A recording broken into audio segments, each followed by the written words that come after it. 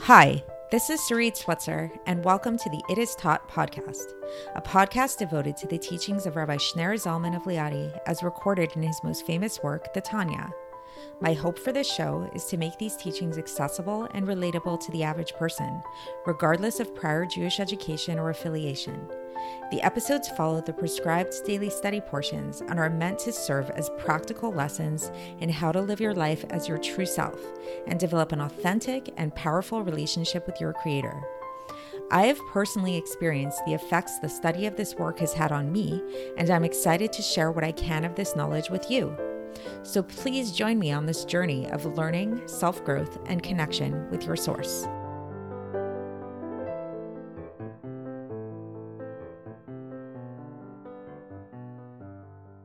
Hi, and welcome to the It Is Taught podcast. This is episode 108 for the 7th of Adar base in a leap year. And today we are beginning a new chapter, one that is pretty famous in Tanya, chapter 36. And the reason why it's so famous is it addresses the age-old question, perhaps the oldest question known to mankind, namely, what is the meaning of life? So this is a question which has perplexed philosophers for literally centuries. Monty Python even made a movie called The Meaning of Life, which didn't really answer the question. Various religions and philosophers have come up with various ideas to try to come up with an answer to this question. But here we have it in the Tanya. We're actually going to get the answer to the question. So something which I thought would be kind of important to mention before we get into what this meaning of life is and what the Tanya says about it is this idea of logic and intellect and the role that it plays within Judaism at large, and especially within the context of Chabad Hasidus, which again, we've learned the acronym of Chabad is Chochmah Bina Das, which are the three intellectual faculties of the soul, which is an allusion to the fact that the Chabad approach to Judaism is that the best way to connect to God is through our intellects and through channeling the capacity of our mind to try to understand God to the best of our ability.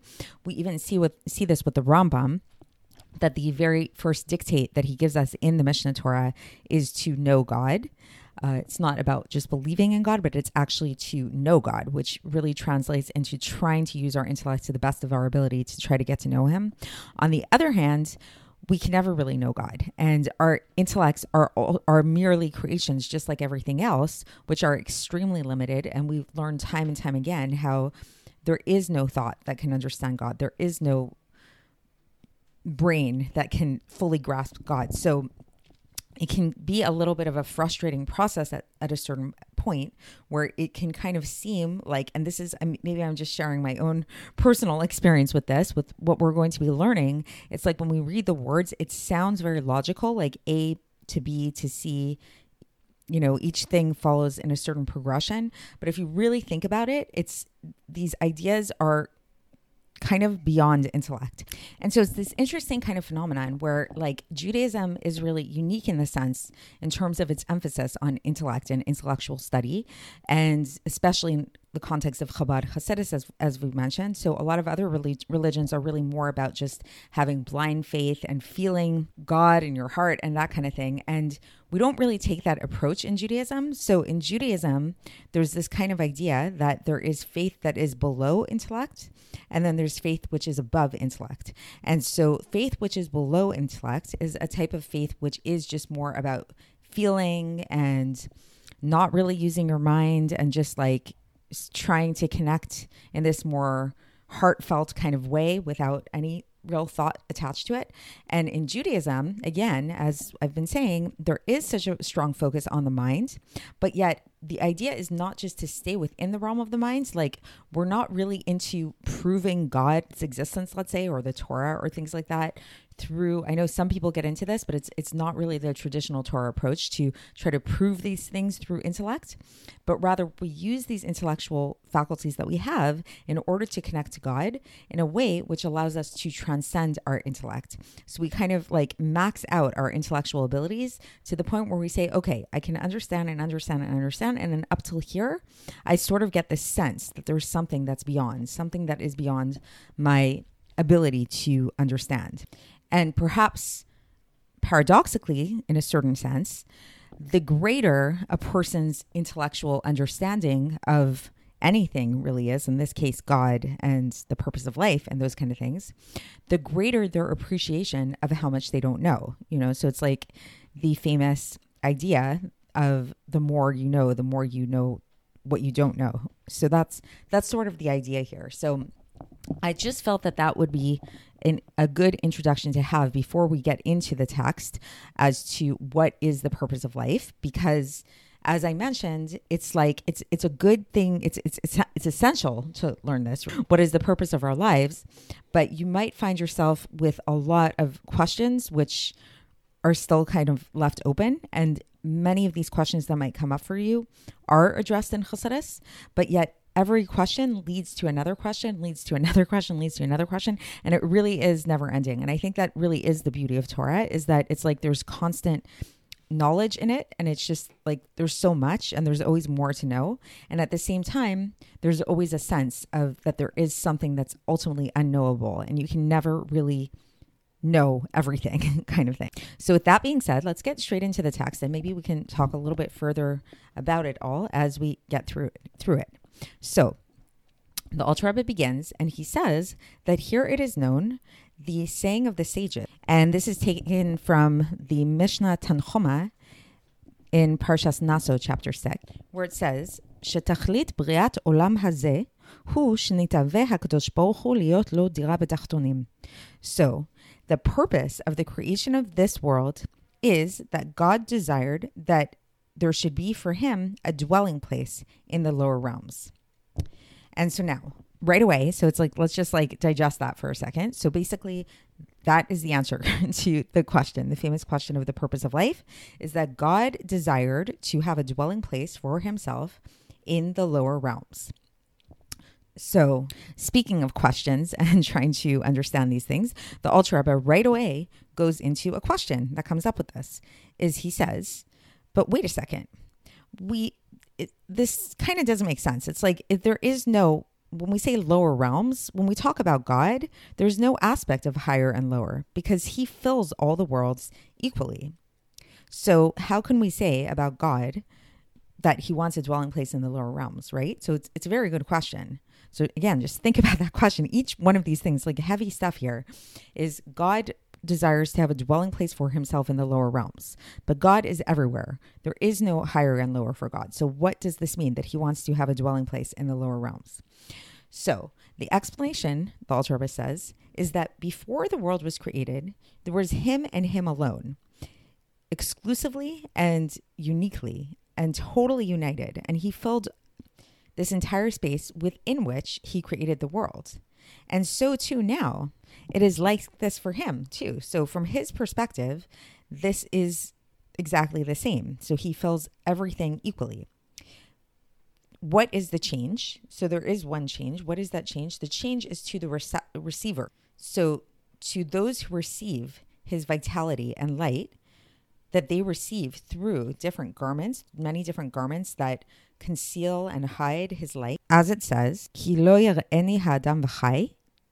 So that is from Shmos chapter 33, verse 20, which translates as, for no man can see me and live. So the simple understanding of this idea, this teaching, is that no person can actually see God and live. So then the Alter Rebbe brings another explanation of this that comes from the sages, namely from Sifrei, which says, when it says Ki lo yar'eni ha'adam v'chai, which again literally means that no man should see me and live, this word chai and live is an allusion to another word, which is chayot, which is a type of angel. So meaning to say that not only man, but even angels themselves are not able to handle the full expression of God. And this is the whole idea of this thing which is called hishtalshelus. So hishtalshelus literally means like a chain-like descent. So this is a term that comes up a lot in Chassidus. So the hishtalshelus is like this chain-like descent of the worlds and the way that God's life force comes down through all of the worlds. So here the Alter Rebbe says it's the descent from one level to the next through many different garments that hide the light of God and the life force from which which come from God, until this physical world was created, this actual physical corporeal material world, which is the lowest of all the worlds. There is no world that is lower than our world in terms of the concealment of the light of God.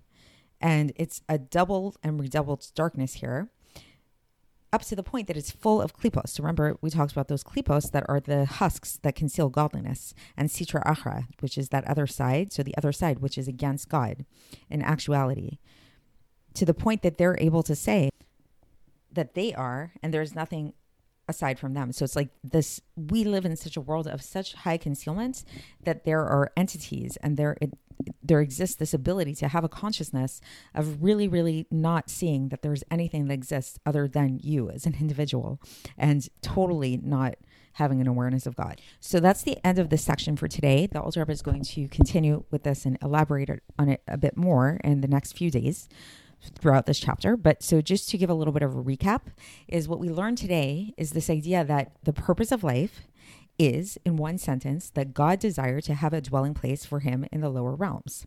So now we brought up a question in this regard, is we said, how do we understand this? Because when it comes to God, there is no higher and there is no lower. God is everywhere. God is everything. Like we've already talked about this. So how could this be?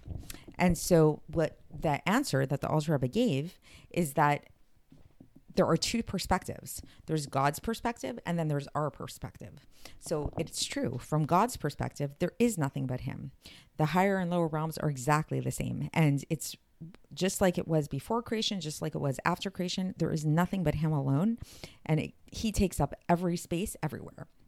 But from our perspective, there is a change. And from our perspective, we don't see God very clearly. And God set up a system whereby his revelation in his light gets concealed each and diminishes from level to level. So there's this thing called hishtalshelus, which we talked about, which is this chain-like course of events.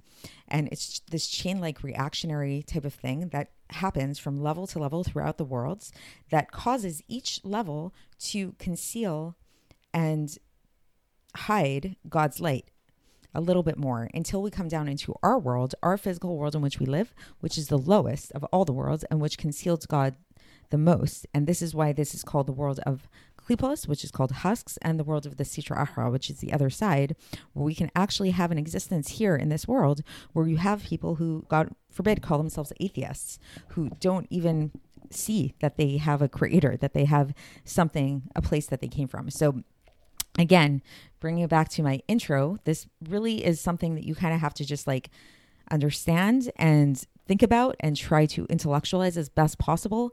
Even if you might still have a lot of questions about it, it's perfectly normal and it's perfectly okay. And you should have questions because once again, God is not really totally knowable. So it's this weird paradox where we're supposed to try to use our brains as best possible to try to understand these things. But at the same time, we should also have this awareness that we can't really understand God because God is beyond our intellects. So I hope that was enlightening and we will continue tomorrow. I'll speak to you then. Thanks for listening to the It Is Taught podcast, hosted by Sarit Switzer. This podcast is dedicated in loving memory of my maternal grandfather, Avraham Yitzchak ben Binyamin HaKohen of blessed memory. Music by Shoshana. If you enjoyed this episode and would like to support the show, please share it with others and subscribe on YouTube, Apple iTunes, Spotify, or wherever you listen to podcasts. And make sure to leave us a 5-star review. To find out more about the It Is Taught project, including more information on my soon-to-be published book, please visit our website, itistaught.com. To catch the latest from me, follow me on Facebook, Instagram, and Twitter. Looking forward to speaking with you tomorrow, and until then, have a great day.